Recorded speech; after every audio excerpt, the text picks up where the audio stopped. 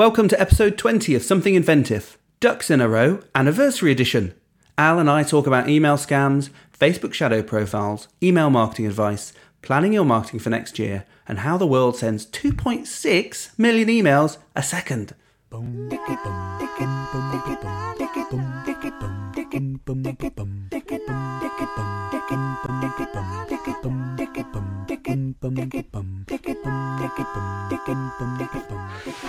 Right. We better get started then. Okay. We've got a lot of topics on today. Right. Yeah. I'm just going to give a rundown because apparently people have said it's really nice to know what's coming up in a podcast. So I'm going to do that right now. Beautiful for me to know as well, to be honest. So go for it. Seeing as I've only written the agenda about 20 minutes beforehand. So we're going to be looking at a GDPR update. We did a recent interview, so I'm going to go into that briefly. A little service called Rescam, which is quite interesting. Facebook shadow profiles is another one. Lou has also written another article, 5 steps to your email marketing MOT. That's pretty good. We'll go through that. And then I've come up with 5 things that really people should be looking at while they're planning their marketing for 2018. So we're going to go through those. Not in detail, because actually there's a great blog post on that, but I will just run through those. We have another podvert, and then Al has some exciting, funny thing at the end, which I haven't read yet. So he's going to go. Don't oversell it. But no, it's worth listening to all the way through just to get to that, I think. It is. Definitely. It is. And we're going to have, lots of teaser ad breaks in between. Maybe not. Okay, so let's start with the GDPR. I recorded an interview with Rebecca Hardy, who's the practice director at Kidwell's Law in Hereford, and Jeremy Aldous Fountain, who is a GDPR practitioner for Hexad Cybersecurity. And that was before a workshop that I attended on GDPR. That was really good. If you want to find that, just do a Google search for Rather Inventive GDPR interview. And that should be one of the first results. It's about 45 minutes, well worth listening to. And if you're in the Herefordshire area, I'd recommend going along to one of their workshops. Also, Claire, who was on last month, has written up our process that we're currently going through on GDPR. And I'm hoping she's going to be doing that over the coming months and really updating people on what we've been doing, what we've been going through, and any advice and guidance that we've received, she'll be putting on there. So you can see that it's on our blog. And the title of it, I don't know. So I'm just going to have a quick search. It's not a great title. Oh, I see what you mean. Right. And the title of it is called Boiling Down the Essentials in GDPR, our first step in navigating this new regulation. And so that's on the first page of our news currently. I think we're well ahead of the curve on this. I get the feeling. I hope so. I think we're in good order. I think there's a lot, and certainly for what we do, reaching into so many different tools, talking with so many different clients, there's a lot of data and a lot of niggly things to sort out. But I won't go into it too much. But I think we are ahead of the curve, as you say. So moving on to quite an interesting tool, and I don't think we talked about this last time, but it's called Rescam. And I saw this while I was scanning through Twitter, and it's called, it's a tool for scamming the scammers. And I recommend you go to their website, which is netsafe.org.nz/rescam. And the links are going to be in the notes on the blog post. But what the tool does is if you get an offer from a very wealthy prince about transferring some money into your account because they're in trouble or something like that, and you know it's a highly plausible story. Where did that come from? Why wouldn't you do it? So plausible. If you get one of those sort of emails, then you can forward the email to a special email address they've set up. And what it will do is it will use artificial intelligence to have a conversation with that scammer. And then it will actually send you the transcript of the conversation it's been having. That's very entertaining. Yeah. So I haven't found a scam to try that with yet. I was thinking of forwarding one of your emails over, Al, just to see what happened. Oh, not an email I've written. Yeah. Like, Ben, where are the visuals that you promised me? And then I get a little chatbot conversation. Yeah. Quite interesting. I wonder if you could use it for client liaison and management. Yeah, if you just need a little bit more time on something, you could just forward it to that and they can have a little chat. And then, you've got an extra day then, really, haven't you, to do the work? That'd be quite good. Yeah, so the objective is that rather than wasting your time and potentially causing issues, what they want to do is waste the scammer's time, because often at the end of it, at the end of the email, there is a person who's sort of replying back, trying to fish for information and get you to manipulate you, really. Yes. So this is trying to just basically waste their time by having machines do that job. So I think it sounds like a great idea. It is a very good idea. It reminds me a little bit of it's a step ahead, but there was a site years and years ago called 401 Eater. Oh, right. And the 401 scam was like a code name for a scam, a bit like what you're saying, and it was all about transferring money, into your account and so forth. And basically, yeah, people would reply back with just again, leading the scammers on essentially, but getting them to do various things in order to sort of prove that they're who they say they were, and then posting on the site. So it's like a kind of blog of humiliating the scammers, I guess. And they would sort of pose with pictures with signs and loaves of bread on their head and fish, and like holding as many fish as they could. But they also did it on the phone, so they would record phone conversations with them. And there was this absolutely brilliant one where they were just calling up the scammer saying, right, I'm going to the bank now to do the transfer. I just wanted to check, all the details and stuff. And they're on the call. You could tell they're outside, and so the scammer's like, "Yes, I'm about to get the money."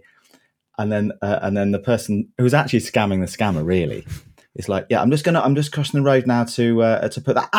And then he kind of faked this car accident. So he kind of faked being hit by this car, just crossing the road to go to the bank, and with all this screaming, and you could hear people in the background screaming and stuff. And the scammers at the other end going, "Hello, hello." Yeah. And so it's just, again, leading them on, wasting their time. Well, it sounds very similar. This is a step ahead. Yeah. Yes, this is a step ahead. And it also reminds me of a video I saw recently of James, I think, I'm not sure how to pronounce his name, James Veitch or Veitch. It's not someone I've seen before, but I think I think it's quite popular in America.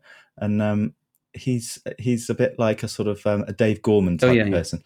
But he's got this little sketch he does where he leads on the scammer. He replies back to these emails, sort of leads them on, and then goes to this convoluted thing of like code words for different things. He's like saying, "We can't talk about this. You must use the code words." Is that a TED Talk? I'm pretty sure I've seen the TED Talk of that, and it's quite funny.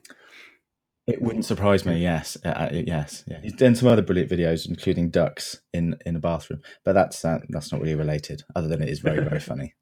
I'll see if you can find that, and I'll see if I can find the TED Talk, because it's definitely worth looking at. So actually, the link I gave you previously was for an article about Rescam. If you want to go to Rescam directly, it's Rescam, rescam.org, rescam.org. Definitely worth looking at. Although Google does a great job of removing them, so I haven't actually seen much email coming through on that side of things. Moving on to the next one, I tweeted about this over the month and thought it was quite interesting. Or it's been in my pocket queue for some time, and it's about Facebook shadow profiles. So a shadow profile is a profile that Facebook builds up about a person who is not yet on Facebook. So in this particular example, if you upload email addresses of people so when you sign up to Facebook, it's going to ask you, would you upload your emails, and then we can find your friends and tell them you're on Facebook, or invite them in if they're not on Facebook. I might never do that. It's great for Facebook. I mean, quite innocent, at the time. Yeah, well, why not? The problem with that is that Facebook can work out who you know from that information. So it might look at your address book and say, "Oh, Al's in that address book, but he's not on Facebook." Well, that's fine. And then I know Lou over here knows Al. I wonder if Lou knows Ben. And so it's all set up to help them, as part of the system, to help them with the people you may know recommendation system, which is using this shadow profile of people who don't exist to infer sort of relationships or potential relationships between people. And there were some examples there. Let me pull them up. Some examples about, so a social worker whose client called her by her nickname on their second visit because they'd shown up in the people you may know.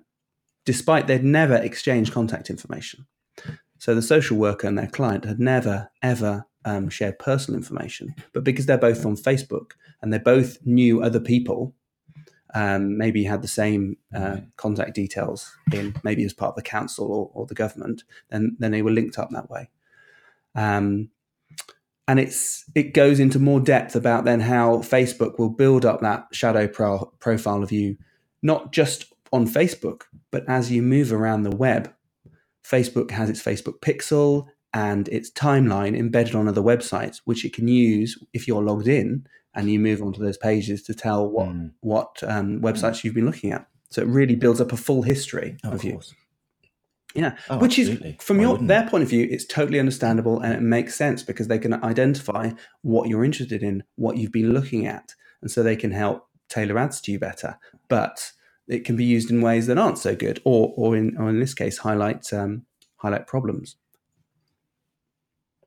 And how does GDPR fit in with something like Facebook? Because they're not like a UK company. Yeah, well, it will apply to to them. So yeah, I mean, they're otherwise getting they data off us.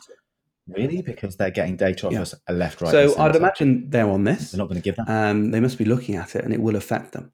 And it's going to be a case of they will have to offer better controls about what we want to be on there, which they do have some of that, but I think they still have this sort of this shadow profile or other information which they don't tell you about, which isn't stuff you've put on there, but they hold about you and they know about you. Oh, yeah. Of course. I mean, to hold information about all the people you've met and work out all these links, that's not something I've asked for or said that that's okay. So, they're taking, taking the mick a bit there, aren't they? They're just trying to take over with everything. It's like, you know what? Here's the problem. If I uploaded information which had your email address in it, but you didn't upload anyone's email, but you want to be removed from this people you may know system, you can't easily do that because I've uploaded your email address. Wow. Now it's going to be different now because obviously your email address is your personal information, whether I've uploaded it or not. It's still your personal information. So they're obviously going to have to comply with the law, remove that completely. Yeah. I will be interested to see how they handle it because it's something that is quite important. I think they will handle it in the best way they can by writing into the terms and conditions and maybe even making some systems not work so well if you don't have that information in there. But their main aim is to keep as many people in the system as possible because otherwise Facebook doesn't work. Of course, yeah. I'm just applying that to kind of, a physical address. So it's like we're very protective of our email address. But, our address is known, isn't it, to various authorities, our physical home address. That doesn't seem to worry us so much. Or even telephone number for that matter, actually. A lot of people aren't worried about their telephone number being known. But again, that can be used to cross-reference. Once you know a telephone number, you can then cross-reference other information you have, and you can pick up little snippets of information and piece them together by just having known unique identifiers like an email address or a mobile. Yeah. I'm quite... when I get something on FreeCycle or I'm looking for something on FreeCycle, occasionally people will use their real email address, not like a kind of a FreeCycle one. And from that, I can usually work out where they live. And it's useful because I don't drive. So I'm thinking, well, I don't want to hassle them with going to pick this thing up if I can't physically get there. So 9 times out of 10, I can work out where they live fairly quickly through various different means. There was one where I found something on Facebook. She posted a picture of like a local event that there was a fire in the nearby town, and she'd taken a picture outside her front door of that fire, and I could work out, because I knew where the fire was, I could work out the way her street was aligned, and then from that I could work out what street she lived on, and I worked out where her house was. Yeah, but that people do it, and you can do it. It doesn't take long, and if those people run their own businesses, well, they've got no chance because, it's really easy to find because they're all over the place, with their address. Well, Al, I've got a good book that I can recommend to you. I haven't finished reading it, but it is very good, and it's called The Smart Girl's Guide to Privacy. Now, don't be put off by the name. And you're thinking don't be put off by the name. It's obviously I didn't know you knew about that. It's obviously aimed at women and young women particularly to protect them online. But I got it as part of a pack of games and other books and things. It's very good. and it talks about actually having an alternative identity and having different grades where you offer up different bits of information and what information is more useful to people than others. It's brilliant. So it's almost saying if you're going to audit your security and your privacy, it's looking at what companies hold what information about you. Do they need to hold that? If they don't, but they need an address, can you give them a fake address? Not someone else's address, but a totally fake address and things like that. So it's very interesting. I'll find out where you can get a copy of it. It's very good. There would be a very handy thing to have a fake address, because when you put even into something like WooCommerce now, and you put in a fake postcode, it kind of knows it's a fake postcode, and being yourself, being an honest citizen, I don't want to just put someone else's address in there, because then that is wrong. Whatever this thing is, but to do that, yeah, well, indeed, and I don't. So it's to really know whether it's important for them to have it. Yeah, but I don't maybe want to give these people my address. So it's like, it'd be great if there was just a central bogus address that everyone was quite happy to use.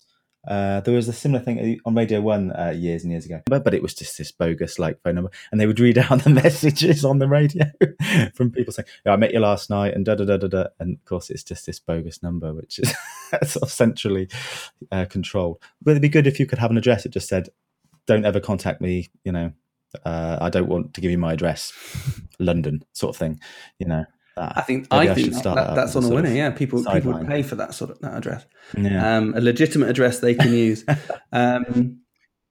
It's a good it's a good book to go through, and it's something that we're looking at going through as a family, actually going through and basically auditing what websites we need, what we don't, who has our information, who don't. I mean, for me, it's actually quite interesting to do that. For my wife, it's not, but she understands the use of it. Anyway, we're diving into the sort of deep dark world of security here, which is not what we we want nice, light, interesting subjects. Yeah. On that note, let's move over to the sponsor for a nice, light, interesting subject. So I'm going to talk about TikTok. So we've recently made some changes to this, improved it, added some many more checklists in there, and it's something we're going to be doing ongoing, certainly into next year. So TikTok is for any startup or small business who wants to promote themselves online and just needs a little bit of help. If you don't know where to start, who to trust, or feel you're just too busy running a company to make time for marketing, then TikTok might be a good fit for you. It provides you with simple tasks to act on right away, and each task includes examples, downloads, or the steps needed to complete it, plus a big button to tick it off when you're done. We've designed TikTok so you can progress from newbie to pro at your own speed, developing confidence and learning more with each task. You don't need to pay anything straight away, and you can sign up for a free trial for 30 days at ticked-off.com with just your name and email and no credit card. And you can put in a bogus name if you like, although the email is required. TikTok helps you be the boss of your marketing, one task at a time. Okay, so as we lighten the tone a little bit, I'm going to just very briefly mention an article written by Lou, and that's 5 steps to your email marketing MOT. I won't go into it in depth, but there was just going to pull out a very interesting element from it, which is, what point number is it? Point number, I think it's 3, and it's about avoiding clickbait. So basically, set readers' expectations in the subject line. So don't lure them in with false advertising, because the problem with that is I found a lot of, or some clients, they want to have a nice, catchy subject to bring people in, but then they don't deliver on that promise. And I think it is important to do that. And hopefully we do in our subject titles. And if we don't, let me know. And you can find that on our blog. Look for 5 simple steps to your email marketing MOT. Okay, so moving on. It's obviously coming up to the end of the year now. Quite fast approaching. We're in the last weeks before Christmas.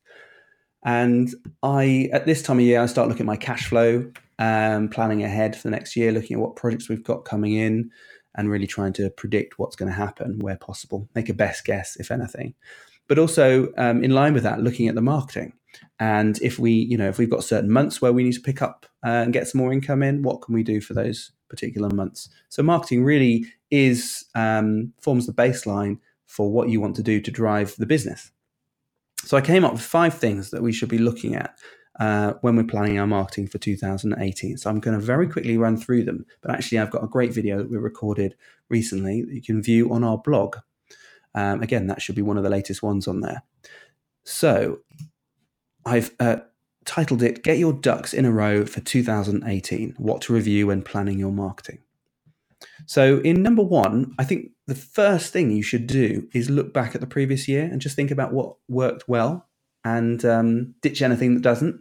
And I actually quite like this process. It's really nice to go back through and think about what worked for us as a business, what we liked doing, what clients responded well to. It's a really nice process to do, and you can actually pull out from that anything that worked well and then use that again or adapt it, tweak it and change it for next year. The other thing to do is to look at your objectives. Do you want more sales?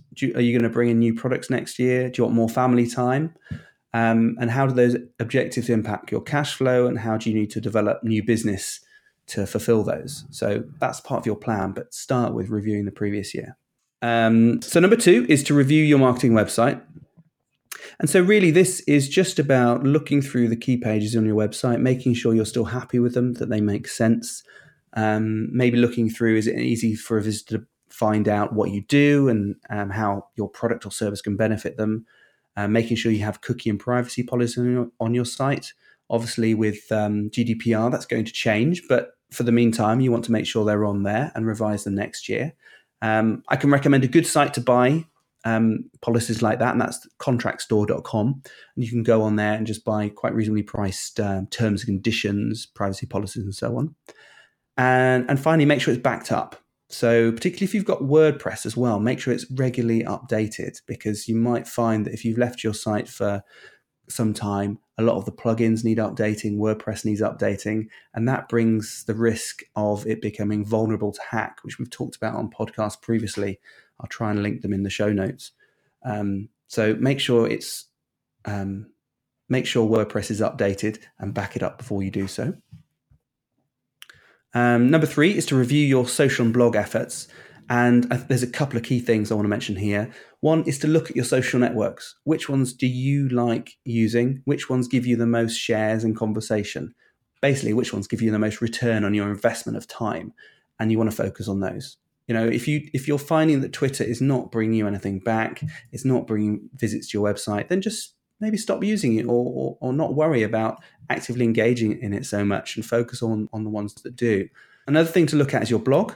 Look at, are you providing customers with answers to common questions? So again, think back through questions that customers have asked you while on the phone as part of a sales call, or in person like us. If we go out and visit them, there's a lot of questions that come up. So try and incorporate those into blog posts. And a really good tool, and we've mentioned this before, I believe, it's called Answer the Public. And if you go there, you can actually put in words such as, I went to see a yoga instructor the other day. So you'd put in yoga, and it comes up with lots of ideas about what you could write about, what questions people ask on yoga, and then you can make blog articles about them. And finally, is there any opportunity for video? Just like the 5 tips to review that I've got, there's a little video that goes along with that. Is video a better mechanism than just writing about a blog? It's often easier for people to watch a video than it is to read something, just as having a podcast is a lot easier to listen to while you're out in the car. So think about whether video or audio is a good mechanism and whether you can do more of it. Number 4 is to review your ad campaigns. A lot of people have ongoing ad campaigns, and so they have a regular amount, they've set up the ad and they just leave it. I recommend not doing this, because over time, you're probably not going to be getting the same return, and you want to be looking at it on a monthly, if not a weekly basis, to make sure that you're getting the right amount of clicks through, or whatever your objective is. Number 5, look into GDPR. I know we've talked a lot about it, but it's worth looking into if you have no clue. And believe me, there's people I've met over the last few weeks who have no idea what it is. You need to become familiar with it and work out how much exposure you have. So if you're not looked into yet, listen to the interview that I've talked about. So that's it, really. I mean, there are lots of things that people can look at, but I recommend just reviewing key aspects of your marketing. for 2018.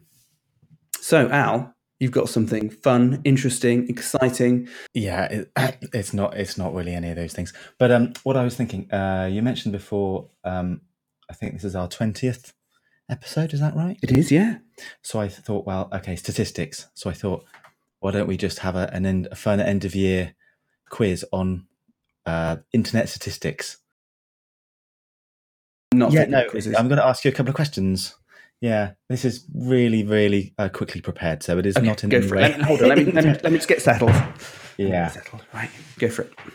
Okay, so how many of the top 10 most popular websites can you name, do you think? What do you think are the top 10 most used websites are in 2017? Okay, so Facebook. Yes, that's Google. number 1. That's number 2.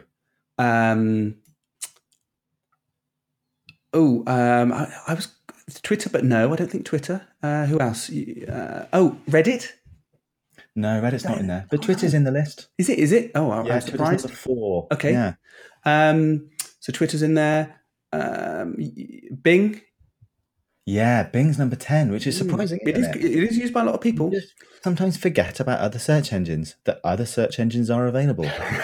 And Bing and Yahoo, particularly in other countries, is really, really popular. Okay, who else? I'm kind of thinking YouTube will be in there. Yeah, that's number 3. You're doing really well. Are you sure not reading the same list? I'm not. How about Apple? No, that's not there. Popular, but they probably don't get a huge amount of visits to their website. Yeah, maybe a lot of people using their stuff, but they don't. Yeah, I don't really go to the Apple website very much. It's going to be websites that people visit on a very, very regular basis. And interact with, So you've got other ones potentially like MSN. No, that's not there. That's the Microsoft News site, and the reason I was thinking that is because often a lot of people come out of Hotmail. People still do use Hotmail, and they'll get dumped to the MSN news page. Yeah, and they've got a lot of clickbaity type links in there. You're like, exactly. What does that mean? And it does hook you in, and then you're like, oh, it's already the afternoon. Okay, I better do some work now. Okay, yes, good idea, but no. So I'm struggling now. So I'm thinking of other forums like there's a big one, a bit like that you just maybe just slipped your mind. Oh, there is. There's a really big one for coders. That's a bit niche. What about everyone who works? Oh, LinkedIn. Yes, exactly. How could I forget LinkedIn? I know, but it's one of those things. You just you're sort of used to it. So we've mentioned Yahoo, Bing, Facebook, Google, YouTube, LinkedIn. Yeah. Well, I'm stuck now. These are all kind of big companies, organisations. Yeah, but they're ones that people use. That doesn't earn any money. What's one? What's one that's really popular that actually has very few staff and doesn't really actually earn any money for anyone? Oh, Wikipedia. Yeah. Wikipedia. Yes, because they've always got the begging note at the top. I know. No, they don't have very many staff, do they? They run a quite a tight ship, unlike Twitter, who have far too many staff for what they actually need. So what, we've got 2 left? Yeah. I'm not sure. You might get these. You might do. One of them, there's 3 left. You won't get one of them. I'm hearing the countdown clock going. Shall I put you out of misery? Please put me out of my misery. So eBay. I just don't use eBay website much. I think I may be responsible for putting this in the top 10. I'm on it constantly. Instagram. Yeah. I'm never on that at all. Amazon. No, Amazon's not there. Really? But a Chinese search engine's there called Baidu. Have you ever heard of yes, and I have heard of it. But it's not. I wouldn't associate that. I wouldn't put that in the top 10. But it's there. Yeah, you'd think Amazon would be there, wouldn't you? But it's not. But actually, are we talking websites or apps? Because I think a lot of people probably use the app now. Good question. Yes, I think this is just websites. So yeah, good point. Okay, so moving on from that enthralling quiz.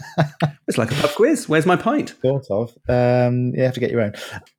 Moving on from the YouTube being on the top 3, it reminded me of a stat I heard the other day.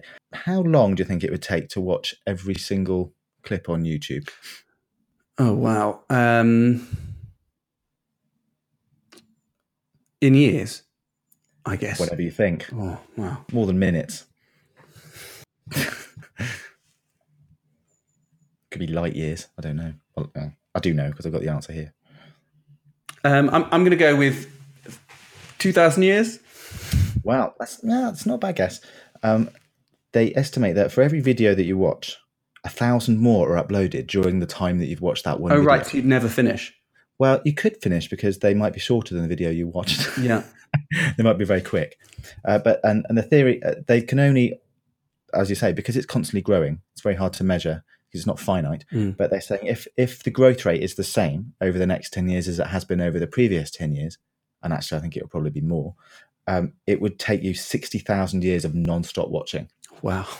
To watch every video. And even when you got to the end, then there would be more videos yes. to watch. So in theory, yes. Yeah, you may never get to the end. But that's how long it would take. So yeah, it's a long time, isn't it? Yeah. That's how much information is out there. Crazy, really. And then that led me on to thinking, what is the most popular video on YouTube? Mm-hmm. Do you know that one? So is it going to have a cat in it? There might be a cat in it. I think there probably is, but I didn't notice the cat. They usually are. There's usually a cat in a video. Is it a music video? It is, yeah, which is a trend lately with music videos being the most popular rather than these sort of viral funny cat videos or things like that. Yeah, it is a music video, which you probably haven't heard of. Well, I was going to say it's the Call Me Maybe, but because that was, well, from what I remember, I'm not a YouTuber, but from what I remember, that was one of the sort of big songs that got copied a lot. So, no, I don't know. No, it's a song called Despacito. Right. Which is Spanish and filmed in Puerto Rico. And it only got uploaded in January of this year, and it's had 4.4 billion views.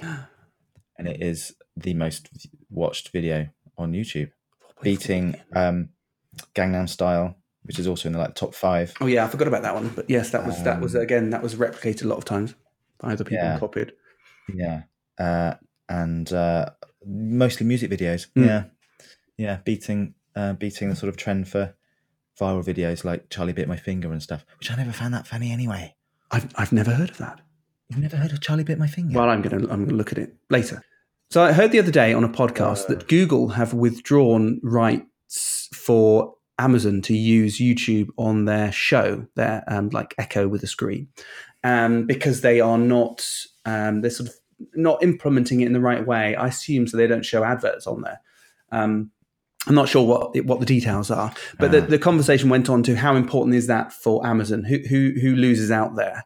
And I would imagine Google doesn't really lose out. They'd rather have it done properly. But would the same happen with Apple and Google? Would Google have that power? And it's purely because it's actually the way they watch TV. And certainly my children, when they're on their iPad, then they'll be watching YouTube. Generally, if they have a choice, they will choose what they want to watch, which could be a Minecraft video or how to do something. That's how they find out, and that's their TV channel. So it's quite interesting, really, how things have changed. That broadcast TV is not interesting to people anymore. No, people very much like things when they want it. It's quite selfish, on demand, isn't it? Things are very much on demand, which does make a lot of sense. If you've only got half an hour or an hour at a certain time of day, and you flip through there's 100 channels, and you look through, you think, there's actually nothing on that I want to watch, So it makes sense to watch something you do want. But I find I spend half an hour trying to find that thing, and then I've got to go and do the other thing now. I think it's similar with music videos that I think YouTube, I don't know the stat, but I think YouTube is one of the biggest music not companies, but places to listen to music. You've got Apple Music, you've got Spotify, but you've also got YouTube because it's totally free. Funny enough, I've just been started doing that these last couple of weeks since we spoke about what music we listen to when we're working. And this week I've been mostly listening to 80s synth retro mixes. Oh, really? And what's inspired you? I don't know. I just sort of got there from somewhere. That's what's good from YouTube, is it'll sort of play the next thing, and then there's other things you might be interested in on the right. So I've got there from listening to Hans Zimmer. I don't Oh quite yeah, know. that's right. Yeah. Oh, so do share that with me, and I'll put it in the show notes so other people can have a listen to 80s synth music. Yeah. Okay, I derailed you. Go carry on. Don't worry, this is fine. And then I remembered about this website I saw where it shows you real time things that are occurring on the internet. I've just got to go and find that because all the numbers will have changed since I last looked at it. It's quite a scary site. It's called internetlivestats.com. I'm sure a lot of it is just an Look it up now. algorithm that works it out, rather than it being real. But it's probably quite accurate. It probably isn't exactly accurate, but some of it I think is spot on. Other things they have to guess. But it'll tell you how many emails have been sent today, and how many people have signed up to Facebook since you've been looking at the page and stuff. And there's some big numbers there, and it puts a real number on the size of the internet and internet usage around the world, which is quite fun. So I'd like to know where these are collected. Don't go and look at it because you'll be able to answer the questions. Oh, right. Close. Sorry. So how many emails do you think are sent in 1 second around the world? Okay, that's one I didn't see. Promise. Right, so how many emails? 1 second. A lot, because we're including spam, so we're including unfiltered emails. Let's. I'm just going to put it out there: 1 billion. How about that? It's a bit less actually. 2.6 million. Okay. One in a second, and from what I can see in here, 3 out of 4 are spam. Yeah, that doesn't. So these chatbots are going to be real busy replying back to all these spam people. So that's quite a funny number. And if you do go back to the home page, let's just quickly ask, how many tweets do you think are sent in a second? Oh, I did know this because I used to give Twitter workshops, so it's one of the stats I had, but I don't know. So I'll say in a second, how many tweets? 6,000. Oh, it's a little bit more. It's just shy of 8,000. Oh, that's not far though. That's better than I was with emails. It may well have gone up.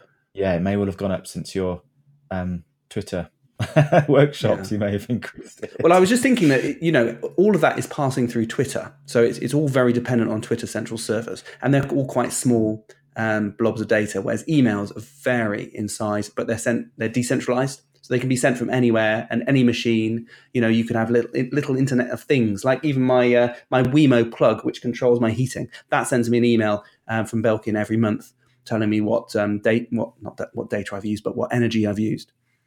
So even those things, sort of things. Okay, go on. Oh yeah, absolutely. And then just the last one. How many websites do you think there are in the world? Total number of websites. Total number of websites. It's going up as I speak. Let's have a look. It's about 5 a second. Wow. Yeah.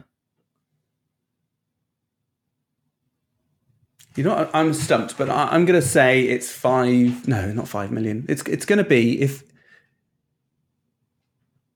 let's go for 800 million. It's actually 1.3 billion. Okay, not too far then. It's not. You're not massively out. That's an enormous number. So that's like one web page for every 4 people. Is it for every 6 people? Is there 6 or 7 billion people in the world? Something like that. You're asking me now. I don't know. Okay, I actually don't know the answer. I think let's say 7. So that's quite a few web pages. If you have a look on the Internet Live Stats, you can see the numbers just ticking up. The emails one is frightening. It's extremely fast, the number of emails sent. Wow. Which, again, mostly spam, and maybe a lot of emails. I have a thing about emails, people just forwarding emails saying, see below, do this, see below. Well, I mean, that's, save that one out. I think we need to talk about efficient communication and emails come into that. I'll rein that back in. Yeah. And then just videos viewed on YouTube today is that billion? No, hang a minute. Yeah, 3.1 billion videos just today viewed on YouTube. That's going up literally 100,000 a second. The numbers here are astonishing, and it really does put. Wow. Oh god, this one's bad. The number of websites hacked today. That's a bit depressing. Yeah, it's all a bit depressing when you get to that. Oh well, we'll put that in. That sounds fascinating to look at. It reminds me, stats. Some people every year will give an account of what they have been doing from a personal point of view. So they'll give their sort of stats throughout the year. And I've also seen a few businesses do this. And I think it's quite an interesting process. And I've wanted to do it for the last few years. But it's one of those sort of things to collect and publish stats and make them look interesting is quite a feat. And the examples I wanted to collect are, the number of clients we've worked with over the year, the number of cups of coffee consumed. I could probably work that out. It's about 3 a day for me on a weekday. The number of miles traveled to clients, because that's quite a nice metric, because I want to reduce that. So it's quite nice to have numbers that you want to reduce in there. Another one is, favorite browsers for people who visit our clients' websites. Interesting. Which is fine. It's not tricky to collect. It just means a bit of a trawling around Google Analytics and then some fun that way, or top searches, You could have an hour spent collecting all the statistics. Yeah. How long collecting all the statistics? Yeah, it's quite fun. Well, thank you very much for that, Al. That's quite fun. So if you can provide me with any of the links, we'll put them in the show notes. I will do. I just wanted to end with one kind of sobering statistic, which is something I heard yesterday, that 1 in 3 people around the world don't have access to a toilet. Oh, wow. Even though, we think about the internet and then it's global, there's still people in the world without a toilet or basic facilities. So it's just important to keep that in mind, especially at Christmas, I think. So when we're moaning about our internet being a little bit slow and YouTube videos stuttering, we should think again that we're lucky to have it. Exactly. I don't know why I said especially at Christmas, because it doesn't really matter what time of year it is. It shouldn't. It's all the time.